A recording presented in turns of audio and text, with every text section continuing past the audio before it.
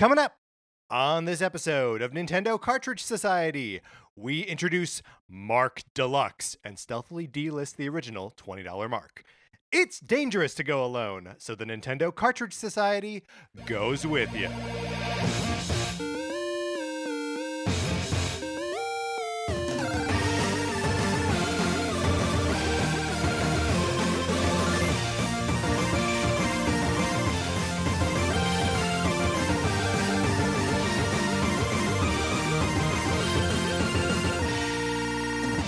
Welcome to Nintendo Cartridge Society. My name is Patrick Ellers, and I'm joined, as always, by my co-host, Mark Mitchell. We've got a good show for you today. We are going to be talking about the news from the week, including Pikmin 3 Deluxe and Animal Crossing New Horizons just crushing it. And then on Thursday, we're back for part 2 of the ABCs of Nintendo Sci-Fi. But Mark, in the meantime, how you doing? I'm doing great. Can I bring something to the attention of all of our listeners?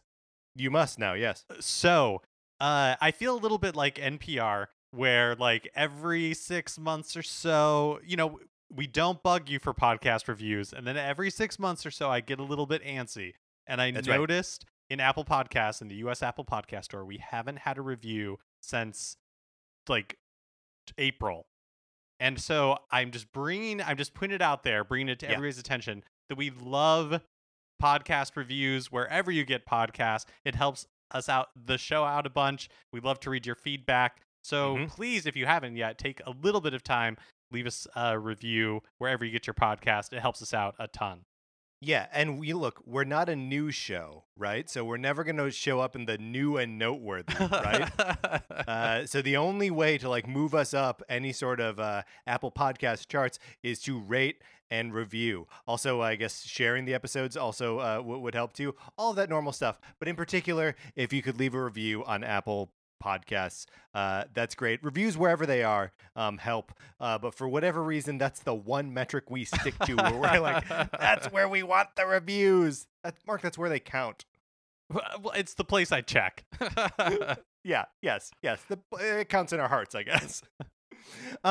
Speaking of things that count in our hearts, the Sonic Forces borrowing program is alive again. Would you like to borrow my copy of Sonic Forces? You can. All you got to do is email us at Nintendo Cartridge Society at gmail.com and give us a mailing address where we can send you my copy of this game for the Switch, and then you send it back, and it doesn't cost you anything. I pay for postage. Both way, we're supporting the United States Postal Service, and after a long hiatus, we are back. If you are on this list and check your inbox, maybe I've emailed you to make sure that you still live at that address / are still interested in playing the game. We'll find out, and I will move on to the next person shortly. All right, Mark, are you ready to get into what we've been playing this week? Yeah, let's do it.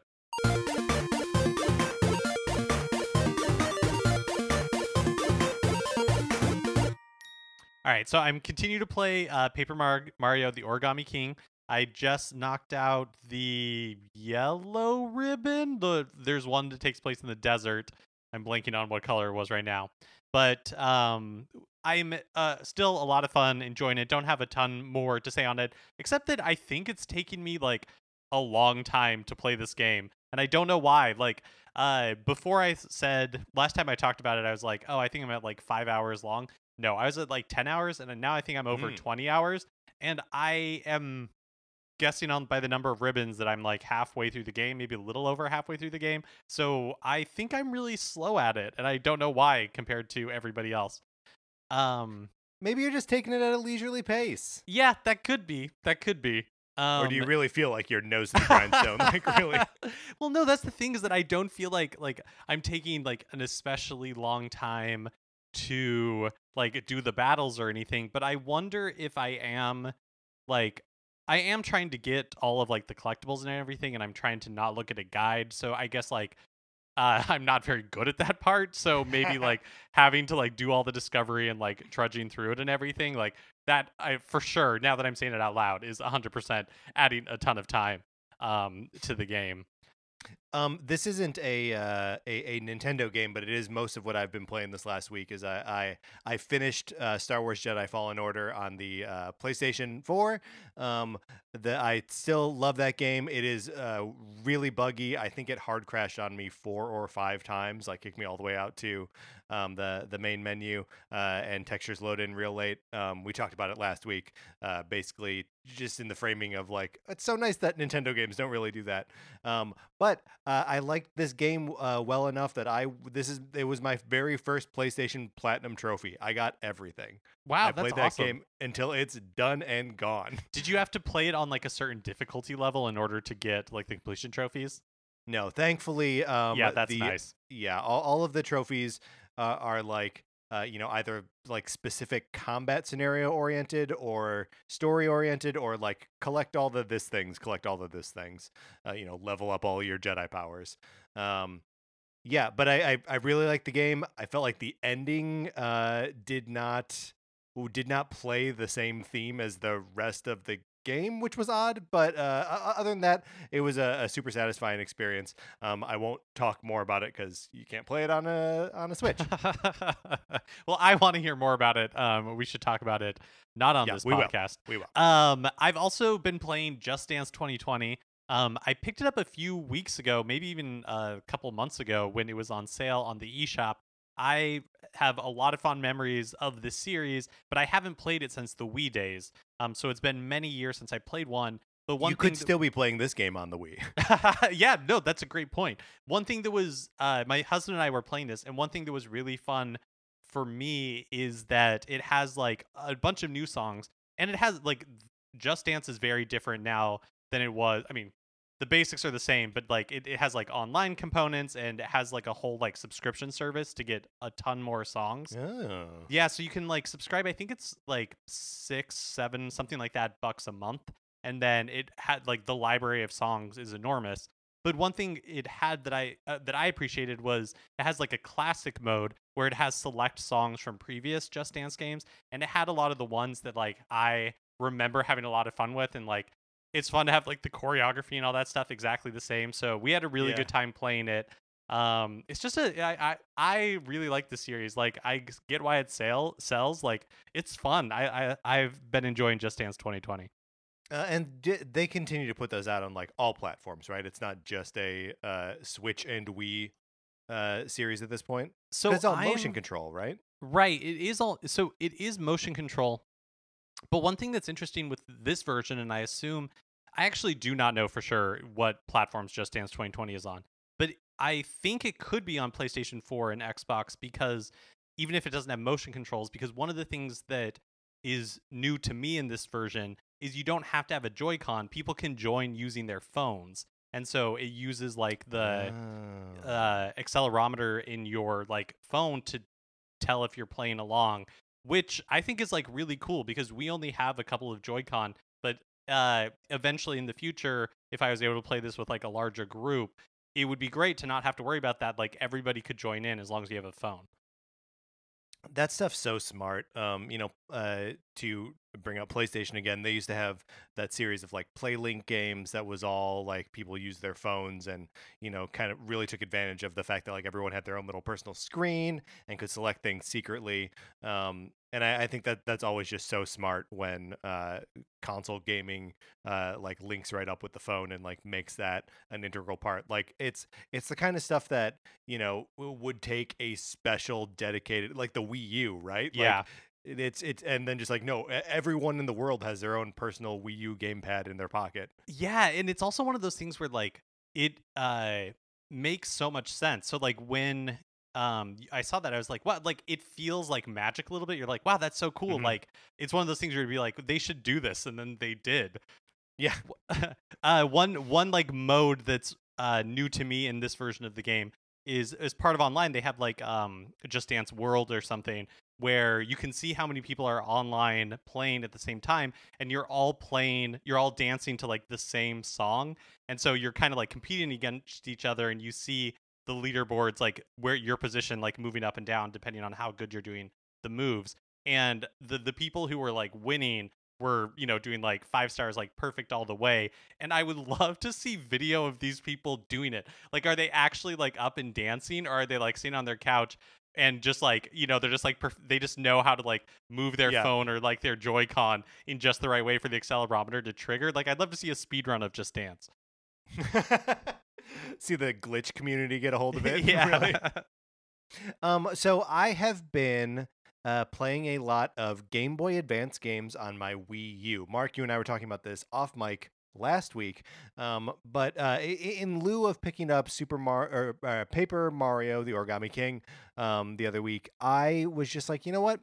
I have so many Game Boy Advance games that I didn't play that I know are like legendary and that deserve my attention, that I've never played, that I would like to buy on the Wii U. I'm just going to put $50 on my Wii U eShop, which is not a sentence anyone has said in 2020 except for me. And then I just started picking up. Game Boy Advance games at $8 a pop, or $7 a pop for something like Mario Pinball Land or Donkey Kong King of Swing. But one of the games that I picked up is F-Zero GP Legend. Mark, are you familiar with F-Zero GP Legend? Only in name. So it is one of the last F-Zero games that was that featured the like Mode 7 style graphics. Everything that came after that was like fully 3D and polygons and stuff. And GP Legend is also based on the anime of the same name. So in addition to having all of the normal sort of F-Zero racing that is exciting and fun and has cool tracks and great music and stuff, it also has a story mode which tracks these characters' convoluted relationships and like all of these. It's nuts. It is an absolutely wild story mode, and has given me a new appreciation for a number of different F-Zero characters and locations and stuff. But one of the things that I really, really like about the story mode is that each chapter contains like a little challenge, and so rarely is the challenge win a race, right? It's like one in like each character, each separate character has their own separate story, and I think each one of them has one of those where it's just like win a race. But it's usually like catch up to this specific racer in this weird little like sampling of track, or like finish a lap of this in under 30 seconds or something, like very specific, and with like not just specific win conditions, but also just like separate unique things happening on the track. So it's really, I don't think I've ever had an experience with F-Zero before where I've understood how to get better, or when I'm getting better, or when I'm doing something right. Like for whatever reason, the sort of sonic and visual feedback loop doesn't work for me. I just can't tell when I'm like doing better or when I'm doing worse. Obviously, when I'm like running into stuff, I know I'm doing bad. But like the cues for when you've taken a corner exceptionally well aren't the same as in like Mario Kart, for example. But in this, when it is a tiny bite-sized challenge and you just got to like do this thing in 30 seconds, and when you don't do it in those 30 seconds, you hit retry and you're trying it again in 3 or 4 seconds, means that you can like see the incremental gains, and you can see like the progress you're making, and it feels really good. I'm really enjoying F-Zero GP Legend. That's awesome. I've, outside of the Super Nintendo game, I haven't really played very many of them. We have been talking about F-Zero a little bit in our ABCs of Nintendo Sci-Fi, and last night I was and we'll reading... continue to do so.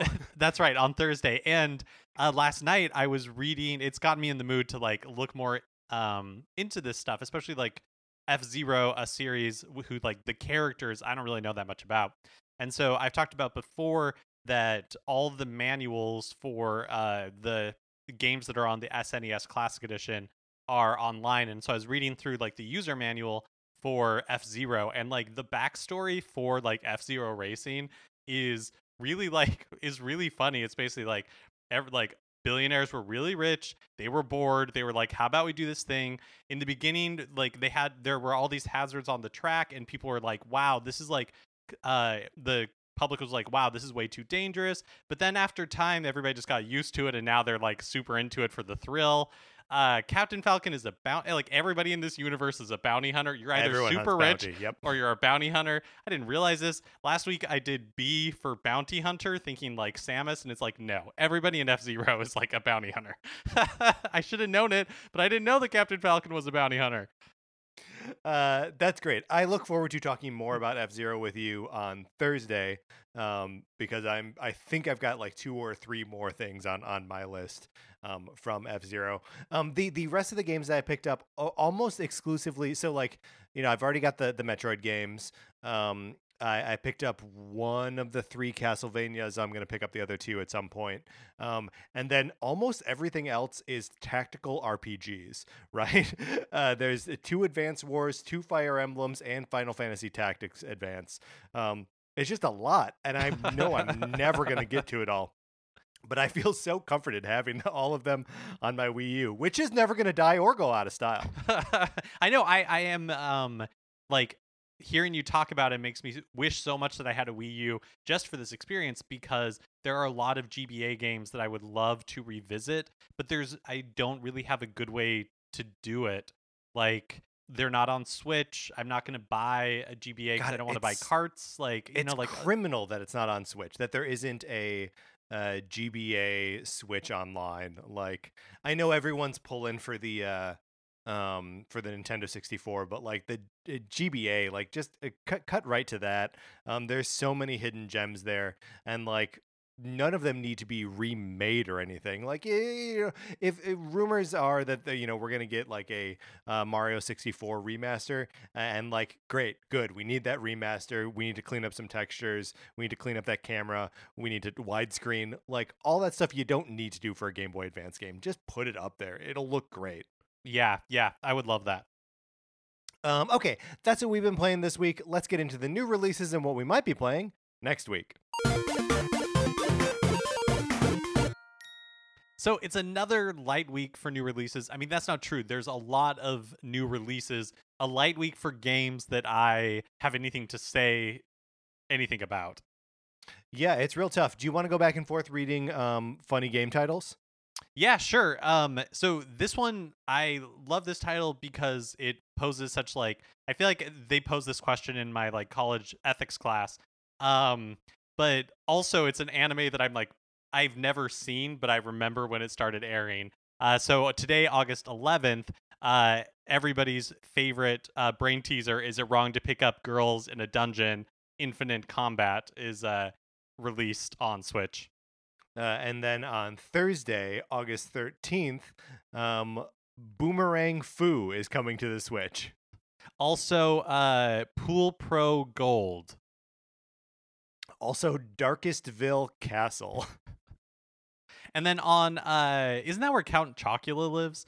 And then on August 14th... It's like a dark chocolate joke? Is that what it is?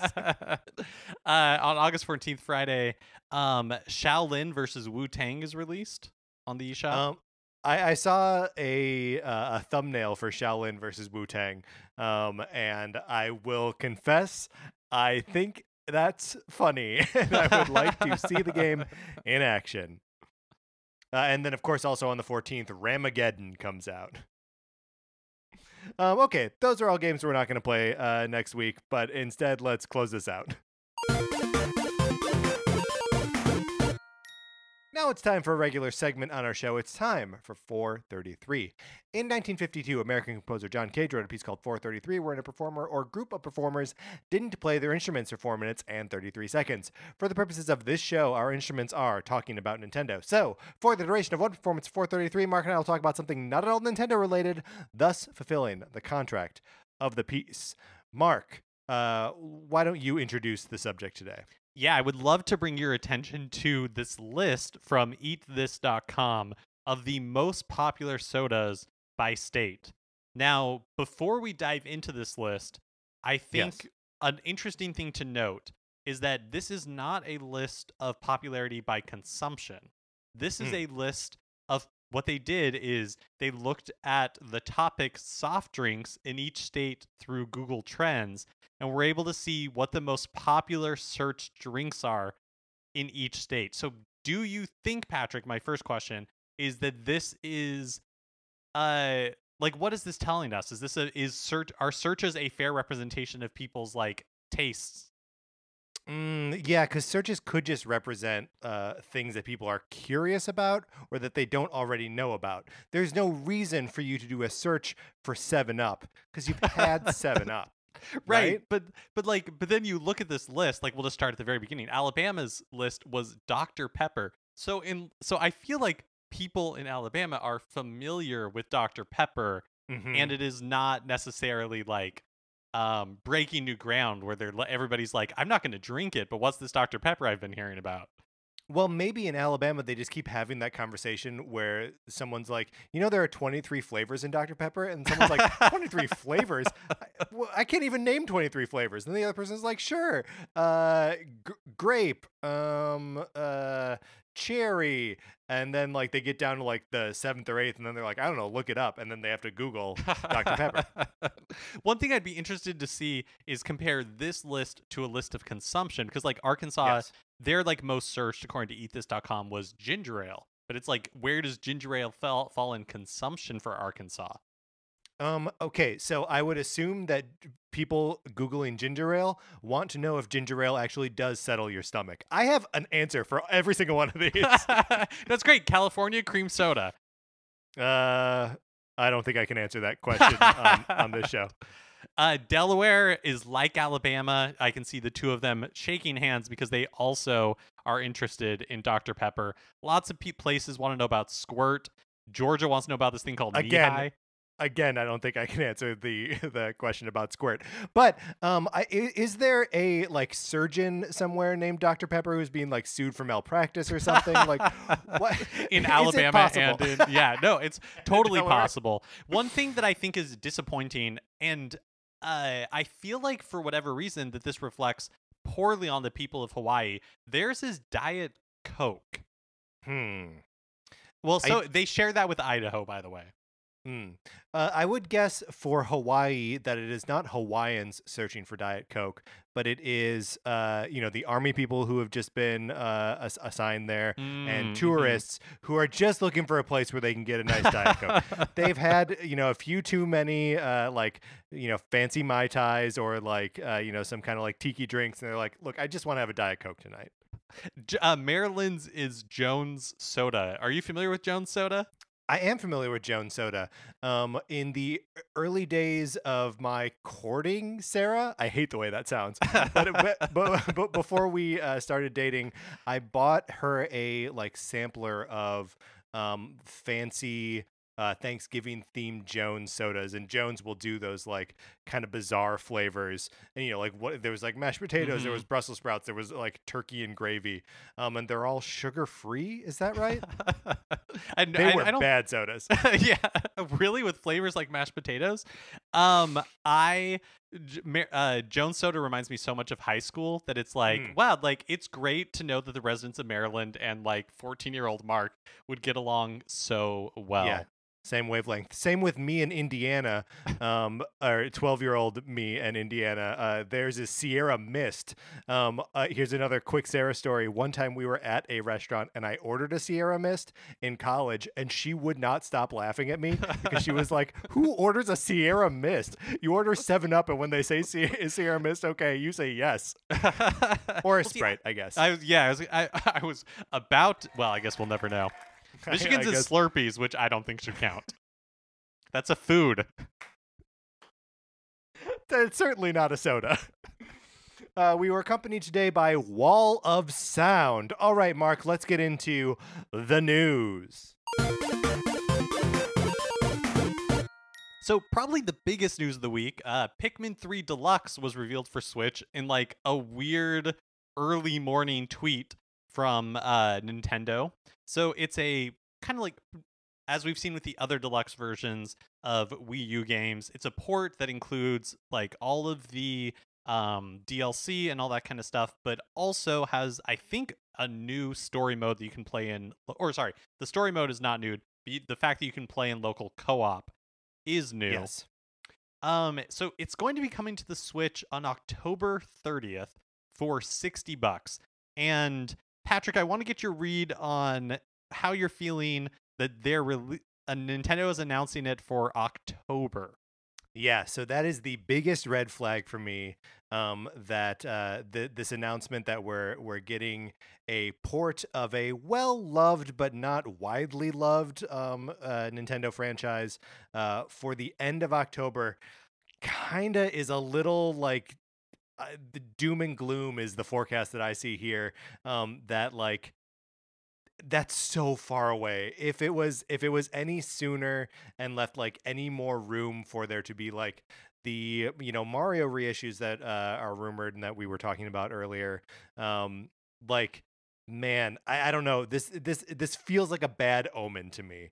I don't know. What are your thoughts on that, Mark? Yeah, well, so Pikmin is a series that I like feel nothing about. So I really haven't played the other two. I'm not like excited for this. Might end up picking it up. I guess we'll see.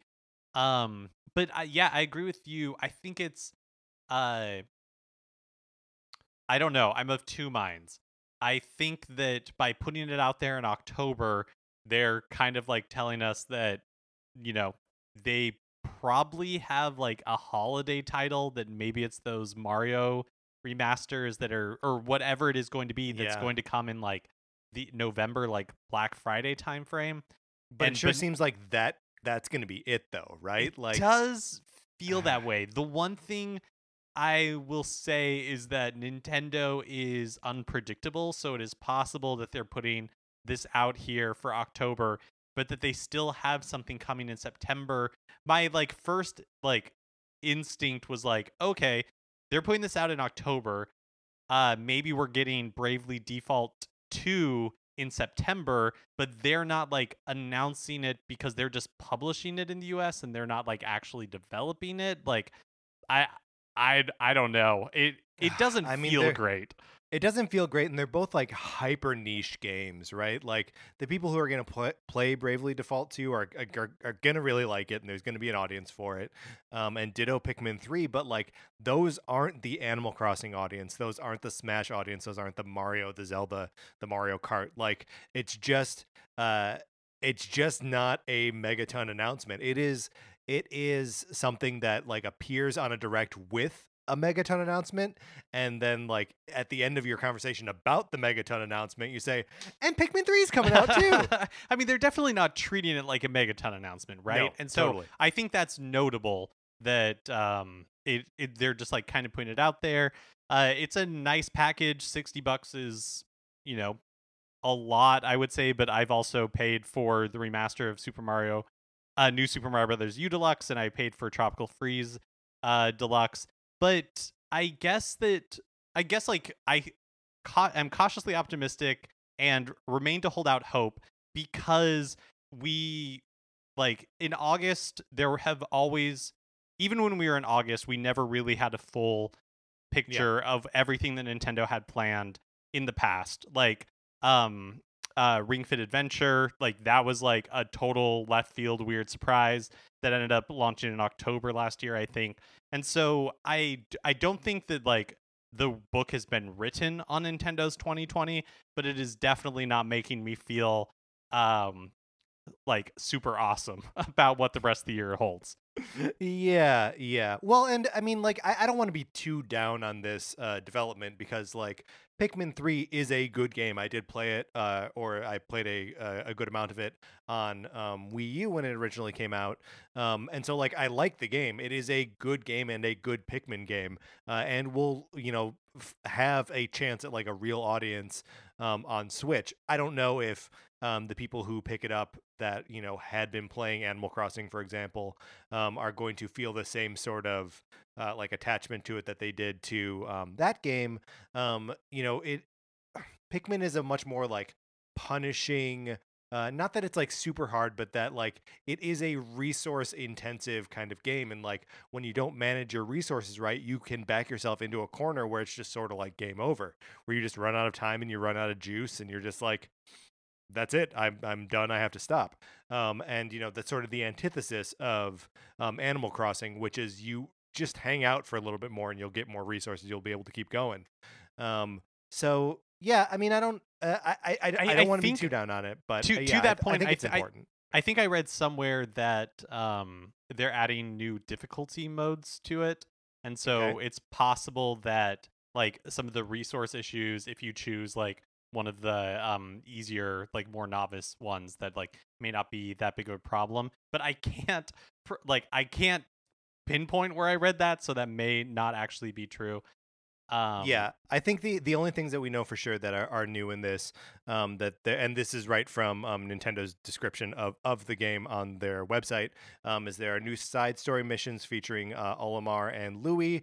You can play the whole story mode in local co-op, all the DLC stages from the original release, and there are competitive modes, including head-to-head bingo battles and online leaderboards for mission mode. So that's what we know for sure. I'm guessing there will be other things here and there that come to the surface as it's released. But I'll be interested to see how they adapt the like control scheme, because one of the things that they patched in later in Pikmin 3 was the touchscreen controls on the Wii U gamepad. I wonder if that'll still be available here, or if maybe they are patching in like pointer controls with the Joy-Cons, or what, kind of. The sky's sort of the limit here for what the control options could be. Yeah, and we're gonna go into more specifics about like Nintendo's financial report and like its sales numbers in a little bit, but I guess like it is a valid question. I'm sure they would like to have, knowing what we know right at this moment, right? Like by the time this is posted, Nintendo could announce another direct or whatever. Like anything totally could change. But knowing what we know right now, I guess like I'm assuming that Nintendo had more in the works for this year before COVID-19 messed everything up. But I also wonder if, given like the success of Animal Crossing New Horizons and the Switch in general, at least this last quarter that ended June 2020, like maybe they don't really need it. Like maybe they don't need like a gangbuster holiday, and they can I guess kind of just like get by with doing like these sort of like Pikmin 3 Deluxe releases. Which, like can feel like a bummer, but if it means that they are, devoting their resources and their time to really making sure, Metroid Prime 4 or Zelda Breath of the Wild 2 are like, really great, polished, rich, full experiences, then like maybe that's an okay trade-off. Before we move on, one last thing with Pikmin 3 that's kind of like gross a little bit. So previously Pikmin 3 was available on the Wii U eShop for $20, and Nintendo like quietly delisted that after they announced Pikmin 3 Deluxe for Switch, which look, yeah, it was $20 for the base game. It didn't include like the DLC, but still it's a little gross. Yeah, I mean, especially considering like the people who had the Wii U in the first place and who still have the Wii U, like I think that's going to be a lot harder sell for people to like buy it a second time. You know what I mean? Than like Mario Kart. I bought Mario Kart twice. Or new, although I guess I didn't buy Tropical Freeze or New Super Mario Brothers U Deluxe twice. But like I probably wasn't going to do this one either. But like if the number of people that already or that own a Wii U now is so low compared to the number of people who are just going to buy it on Switch anyway. Exactly. Like, why take away? Like I get it. I get where it feels bad to have one product for $20 and another product for $60, and they both say Pikmin 3 on them. But like that's the world you're in. And also, taking it off the eShop does not take it out of the world. Pikmin 3 is readily available in physical copies, both new in box and used for $20 or less. So it's not hard to find the game for Wii U. And I don't know why they would be taking it off their eShop. It just seems weird and petty. Yeah, I completely agree. So diving a little bit more into Nintendo's, I think it was their first quarter results. But it was the quarter that ended in at the end of June 2020. So that quarter was the best first quarter that Nintendo has ever had. Nintendo's total Switch sales are up to 61.44 million as of June 30th, 2020. So it's a little over 3 years since it was released. For reference, the NES, the Nintendo Entertainment System, sold 61.91 million units. And former Nintendo of America president Reggie Fils-Aimé pointed out on Twitter that probably by this time, Switch has outsold the NES. Yeah, because it was less than 500,000 behind, and it's been a couple weeks since then, and just at the rate the thing has been selling, it almost certainly has outsold the NES by this point, which is crazy. So as far as Nintendo home consoles go, that leaves just the Wii at 101.63 million. So the gap is still pretty large, but really impressive performance for the Switch so far. Look, this is a pointless prognosticating, but do you think there is a chance that the Switch could sell more than the Wii? Yeah, never say never. Sure, I think there's a chance. For the quarter ending June 30th, 2020, Nintendo's operating profits are up 428% from the same period in 2019, which is an alarming percentage. 428% up.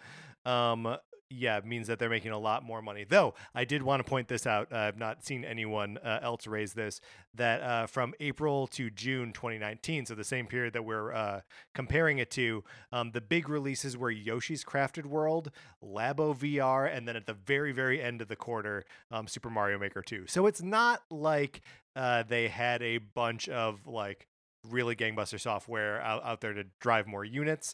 It was also before the release of the Switch Lite. So, I think the new hardware SKU plus Animal Crossing plus Pandemic has really juiced the numbers from this year. And for last year was just sort of in a little bit the doldrums.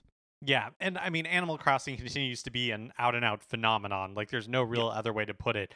It sold 10.63 million copies last quarter for a total sales of 22.4 million. And this is just since the game launched in March, at the end of March, on a single March platform. 20th, Yeah, just on Switch. It's already the second best-selling title of the year so far, behind Call of Duty Modern Warfare, and also the second best-selling game on Switch behind Mario Kart 8 Deluxe, 26.74 million. Reminder, that game came out in April or May 2017, just shortly after the Switch was released. And think about it, they're saying that the Switch has sold almost 62 million units, and 2.5 million people have already picked up Animal Crossing. I mean, it's just bonkers. Yeah, and no, it's like a third of Switch users have it. Actually, yes, it's so many. It's almost half of Switch users have Mario Kart 8 Deluxe. It's a lot. It's so much. Per Engadget, Animal Crossing New Horizons helped Nintendo reach software sales of 50.43 million for the quarter, which is more than double what the company recorded for the same period last year. Which again just goes to show you that no one was buying Yoshi's Crafted World. And just then me and Taylor. Then the rest of Nintendo's exclusive library, is the legs on it have been really incredible. So the rest of Nintendo's top 10, we already know Mario Kart is number 1, Animal Crossing New Horizons is number 2, number 3 is Super Smash Bros. Ultimate at almost 20 million. Zelda Breath of the Wild at 18.6 million. Pokemon Sword and Shield at number 5 at 18.22 million. Super Mario Odyssey at a little over 18 million. Pokemon Let's Go Pikachu and Eevee at 12.2 million. Super Mario Party at 10.94 million. Splatoon 2 at 10.71. New Super Mario Brothers U Deluxe at 7.44. Yeah, it's just, I mean, look at Sword and Shield up there, 18.22 million. I think it's the third best-selling Pokemon game of all time at this point. I mean, it is absolutely wild that Nintendo has 20-ish million sellers, Super Smash Brothers, Mario Kart, and Animal Crossing New Horizons, that That's a that's enormously successful for all of these games. Also, why is it? It should be an enormous story that both Super Mario Party and Splatoon 2 are both over 10 million sellers. Yeah, yeah, like that's crazy. It's crazy to me that Super Mario Party is almost has Almost sold 11 million. more. Yeah, has sold more than Splatoon 2. Also, not on this list, but Ring Fit Adventure has sold like 4 million units. Yep. It's just Yeah. it's It's wild. nuts. And when we're talking about like those 20 million sellers, like all of those, that means that those games are bigger platforms than the Wii U was, right? Like those individual Right. games. And even the Super Mario Party thing at almost 11 million, it makes me like I can't fathom why they haven't continued to support these games with like additional DLC, especially something like Mario Party, where like you just put another couple boards in there and like people will eat it up, to say nothing of, we've talked about it before, but Super Mario or Mario Kart 8 Deluxe should have DLC every 6 months. Put out one new cup and I'll pay whatever you want me to pay for it. Yeah. Because I just want the most complete version of the best Mario Kart out there. I just want it. Yeah. Oh man, that would be so much fun. I would love new cups for Super Mario 8 Deluxe. Ugh. Super Smash Bros. Ultimate got a 8.1.0 update last week. They support that one. It introduced a new stage, which is like a smaller version of Battlefield, which I thought was interesting. I wonder if that's like a response to just like player request or something. Yeah, Like- it's unclear. I know that the platforms are a little bit lower, so they're more accessible without having to do like double jumps or like mhm. a jump and then an up B or whatever. So it just sort of makes for a more like tidy, like one-on-one sort of experience. But yeah, I'm not like super deep in the Smash community, so I don't really know if that is something that the players have been requesting. But that is totally possible. Yeah, I just wonder what like the genesis for something like that is. And then also they have the improved online experience. The patch notes mention, quote, further investigations and adjustments to online mode are expected, which is kind of like the first time that they've really acknowledged that the online experience like needs those like tweaks in the first place. Yeah, and I've seen a couple different like fighting game message boards and sites making a little bit of a meal about this, because while I don't know if a new stage is something that Smash players were asking for, I do know that improved netcode is something that they have been asking for. Latency is a real issue in playing Switch Online, and especially now as all fighting game playing is going online, and no one can play in person anymore. That it has really made the competitive scene for Smash kind of drop off the map.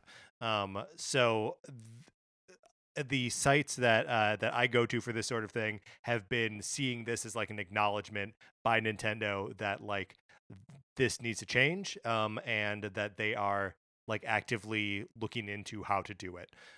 So even the sites I was reading was saying that like probably won't be able to a casual player probably won't notice the difference, but like the people who are counting frames right now know the difference when they're playing Smash Online.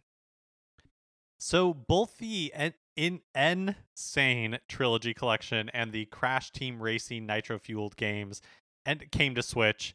They're entries in the Crash Bandicoot series. So I guess the question is Crash Bandicoot 4, It's About Time, also going to come to Switch?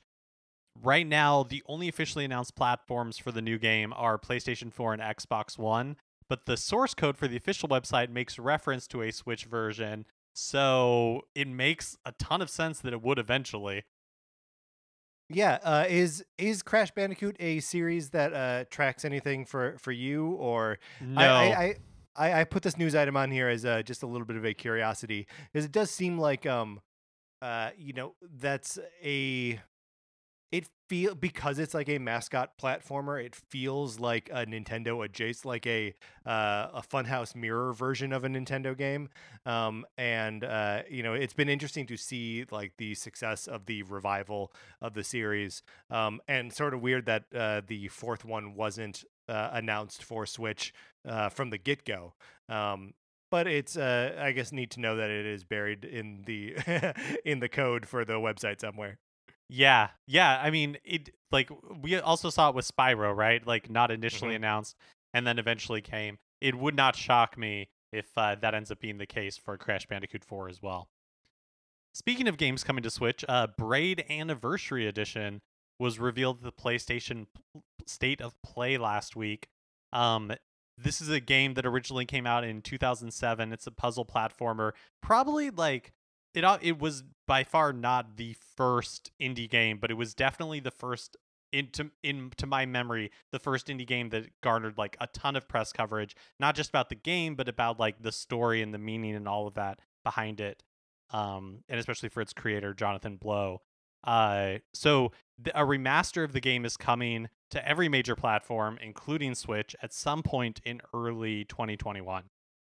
Yeah, and this was a cool, if sort of strange, announcement trailer that started with some like really high definition render of like a hand opening a box and like puzzle pieces like making themselves, and like ripped up pieces of paper like coming together to form a piece of paper in reverse, sort of like, you know, calling the themes of Braid, Mm-hmm. where the principal mechanic of Braid is that you are able to reverse time, and that you have to like use that for puzzle solving.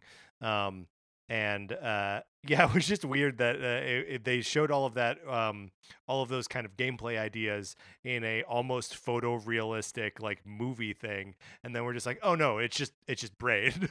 And so like it's the same game, but all of the visuals are getting touched up. Evidently, when they when Jonathan Blow was making the game originally, he teamed up with an artist to do, you know, all of the assets for the game, and that was evidently like the big expense. It was like just him and this artist. And at the time when it came to actually inputting all of these sprites into the game, they sort of created them all twice, because the PlayStation 3 and the Xbox 360 weren't capable of displaying as many pixels as, you know, the artist's actual. And I keep saying the artist. I'm sorry, I don't know his name or her name. The same like kind of fidelity. So they sort of had two versions of everything, and this version is restoring all of that like high definition art, and everything has a sort of like impressionistic, painterly, like brush stroke feel to it. Everything, all of the new graphics that I saw for this look really great. The music is supposed to be remastered. There are commentary tracks throughout the game, and you can like toggle on and off. Like, I'm interested in puzzle design and art and programming, but I'm not interested in whatever whatever other topic I didn't already list there. So I mean, it seems like a really robust version of this game, and this is a game that I loved. I don't know if you played through Braid, Mark, but you know, was a game that I really really liked. Yeah, I did play through Braid on the 360. Yeah, I remember really liking it too. I came to it late after it had already had like a ton of press and a lot of conversation around it. But I remember it being like, especially it was one of the first like indie games that I played, and this was back. I think I bought it on Yeah. like the Xbox Indie Arcade or Indiecade. Like it had its own separate section. Like it was indie games felt very new to me, and so that I think added to the novelty of the whole experience. I played through Braid like once shortly after it came out, and then skip ahead to when I first moved to Los Angeles. I drove out here with my brother. He was just kind enough to like come with, and then like, you know, fly back to Wisconsin. Um, but Sarah was following me later, and we also had like pods with all of our furniture and stuff. So I had very few things in the car with me, right? I had like a suitcase, I had the TV, I had like a cooler with like some snacks and water and stuff, and I had my PlayStation 3. And so like when we end like a sleeping bag, I think. So Jack and I get to LA. We look at apartments for a while. We find an apartment. We're staying with my cousin for a couple days. Then like the night before my brother flies out, we finally get like access to the apartment. So he and I are staying in this apartment with nothing in it. I'm sleeping on a jacket. He's sleeping. He's sleeping in a sleeping bag. And I set up the TV, and we watch some like DVDs or something. And then that next morning, I take Jack to the airport, and he flies, and I don't see him for a while, and it's not till the next day that Sarah arrives with our stuff. So I have one day in Los Angeles where I have no furniture. I know no one, and I'm in a new apartment, a new neighborhood. Like I had nothing. I went for a walk. And I played through Braid from cover to cover on the TV that was sitting on top of a cooler in my empty apartment on Gramercy in Hollywood. So the game's always going to have like a soft spot in my heart. A couple of weeks ago, we talked about the rumor that WB Games, including Rocksteady, TT Games, and NetherRealm Studios, could be sold off from Warner Brothers. But last week, Warner Media CEO Jason Kilar released a general organizational statement which addressed a number of things. But some news outlets are grabbing onto the following statement as suggestive of their intent not to sell WB Games. And it says, quote, Warner Brothers Interactive remains part of the studios and network group, end quote. Which sounds at once definitive and also not very assertive, right? Like he's saying they remain part of our entertainment group, as if to say we have not made this sale yet. But it that combined with some of his comments in a Deadline interview make it sound like WB Games is going to continue to be a part of Warner Media and AT&T in general. In particular, the interview, he keeps pointing back to the idea that the company is focusing on direct-to-consumer products rather than wholesale products, which, if you think about them selling the Warner Brothers studios and then licensing the IP back to those studios so they can continue making the games that they're known for, that sounds like wholesale to me, right? So if they want to control like the whole pipeline there and be getting those things directly to consumers, it sounds like what they want is to continue to own and operate the WB studios. And speaking of Rocksteady, did you see the teaser? The poster, I guess, is really all we've seen so far for their Suicide Squad game. Oh, you bet I did. I really like the Batman Arkham games, and am looking forward to whatever Rocksteady does next. Suicide Squad. Okay, I mean, I don't know. I trust them, so it'll be fine. The poster is, and I say it'll be fine. It'll probably be great. But right now I'm like, okay, all right, show me when you got something to show me. The poster is like a target on Superman's head, and the sort of like X in the middle of the target is made up of the words suicide and squad, sort of connecting at the U/the C, which is an interesting logo treatment that I don't think I've ever seen with Suicide Squad before, and anyone using it in that way specifically. So as a fan of that specific element of graphic design, I'm all about this. Yeah, Mark, are you interested in the Suicide Squad? I'm interested to see what they have. Yeah, for sure. Like I enjoyed the Batman games. Some more than others, but I'm interested to see what this is. If it is, how much it takes from like the Batman games, or how much it is them doing something different. And we won't have to wait that long. DC Fandom is August 22nd, and it's expected that more will be revealed there. Yeah, and hopefully we also get the next Batman game that WB Montreal, the studio that did Arkham Origins, that they're working on. I'm very much interested in seeing what's coming out of those studios next. Kind of big news in the fighting game world, especially for Street Fighter and Capcom.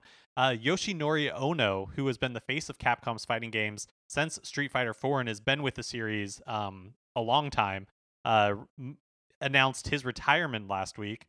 Ono had most recently been acting as brand manager for Street Fighter, and yeah, like it feels like a momentous thing to have him moving on from Capcom. Yeah, Ono-san is great. Anytime that there's any Street Fighter news, going over to his social media or like reading collections of his social media posts on other websites is always just a dang delight. The guy had Blanca is his favorite character, and he would always like have a little like toy Blanca that he would like hold up and like talk to while like giving announcements for like new Street Fighter characters. And he worked on he was like one of the lead producers on Street Fighter 4. He worked on the Darkstalker series. He's been with Capcom for 27 years. The man is an institution and is generally loved by everyone in the fighting game community. It was nice to see like a little like outpouring of other prominent members of the fighting game community, including people like Ed Boon at NetherRealm Studios. Really like paying their respects to the guy. And it'll be it's good on him for going out on his own terms and all of that, but it'll be sad to see him go. Yeah, it comes on the heels of rumors that Street Fighter 6 has had like some development problems. A game that that Ono was supposed to have been directing, but that was, according to the rumors, recently rebooted under a new director. And so yeah, it's man, working at like a single place for 25 years, that is so hard for me to fathom, honestly. Like I can't imagine how hard it must be. I mean, I guess actually I don't know, maybe after 25 years you're like, maybe you don't care. Ready to be doing something else. Oh, I hate this, it turns out. But that's more like more than a quarter of his life up to this point. That's totally. Long commitment to a company. You must really enjoy it in order to put that much time into it. I mean, it's probably about half of his life. I don't know how old Yoshinori Ono is, but 27 years. If he's 54, that's half of his life. Yeah. It's interesting. I hadn't read anything about Street Fighter 6. Street Fighter 5, they're still doing a fifth season of DLC characters. Well, that is part of the rumor. So the reports, like the rumor is that Street Fighter 6 got delayed because it's getting rebooted under a new director, and so they are doing a new season in order to fill the new the gap formed by it. And they recently announced 4 out of 5 of those characters, and one of them is Akira from Rival Schools. So they're bringing in like weird guest characters, and there's still one more Street Fighter 5 character yet to be announced. Still one that hasn't been announced. Do you think it'll be RoboCop or Terminator? No, I think that is strictly a Mortal Kombat movie. And finally, Tetris 99 is hosting a new Tetris Maximus Cup, but kind of an atypical one. Starting this Friday, August 14th, and going all the way through next week, Saturday, August 22nd. They're holding one called the Second Chance Edition, and it'll allow players to pick up 3 of the recent themes. All you have to do is just play on the days in question and score at least 50 points, so half the points you would normally need to score. Round 1 is Animal Crossing's New Horizon from Friday, August 14th to Sunday, August 16th.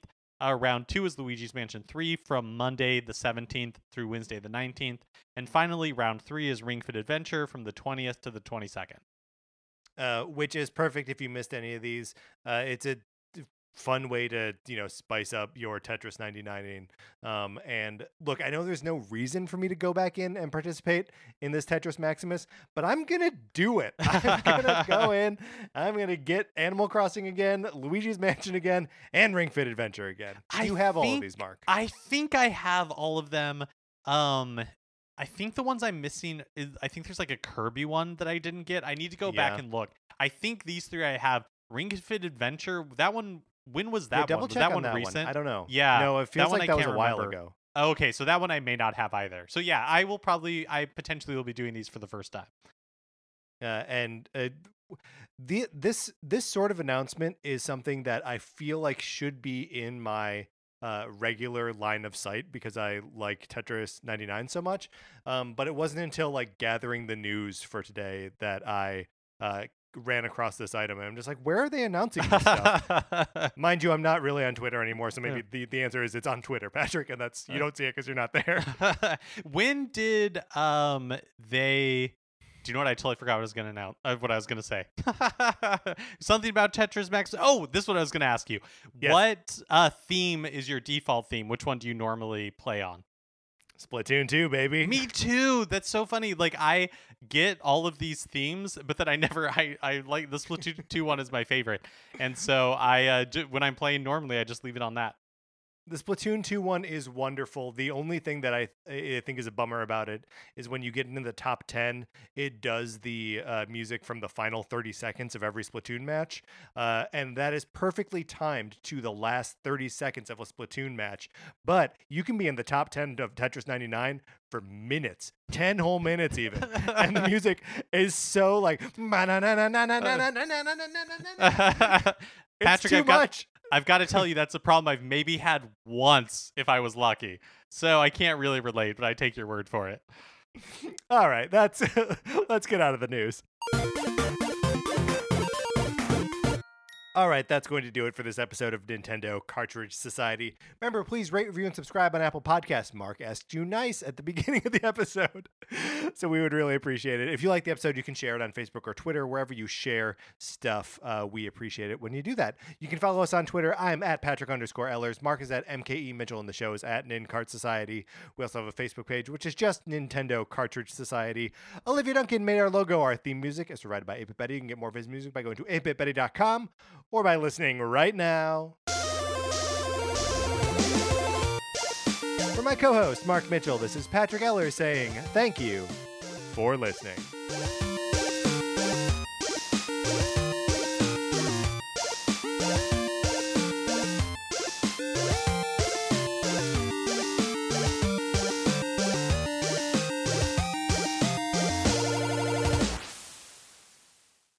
Hey, Rachel, Oscar. Yeah, Claire? Do you love Disney movies? Uh-huh. Have you seen them all? Not all of them. What do you guys think if we watch them all in chronological order and then talk about them? Ooh. Oh, and what if we could talk about it with some of our favorite friends? I love that. Yeah, what if we do it inside the Disney Vault? You know, that's the name of our podcast, Inside the Disney Vault on Campfire Media. Yeah, check us out on Apple Podcasts or wherever you listen to yours. That's Inside the Disney Vault. Let's go! Woo! Campfire.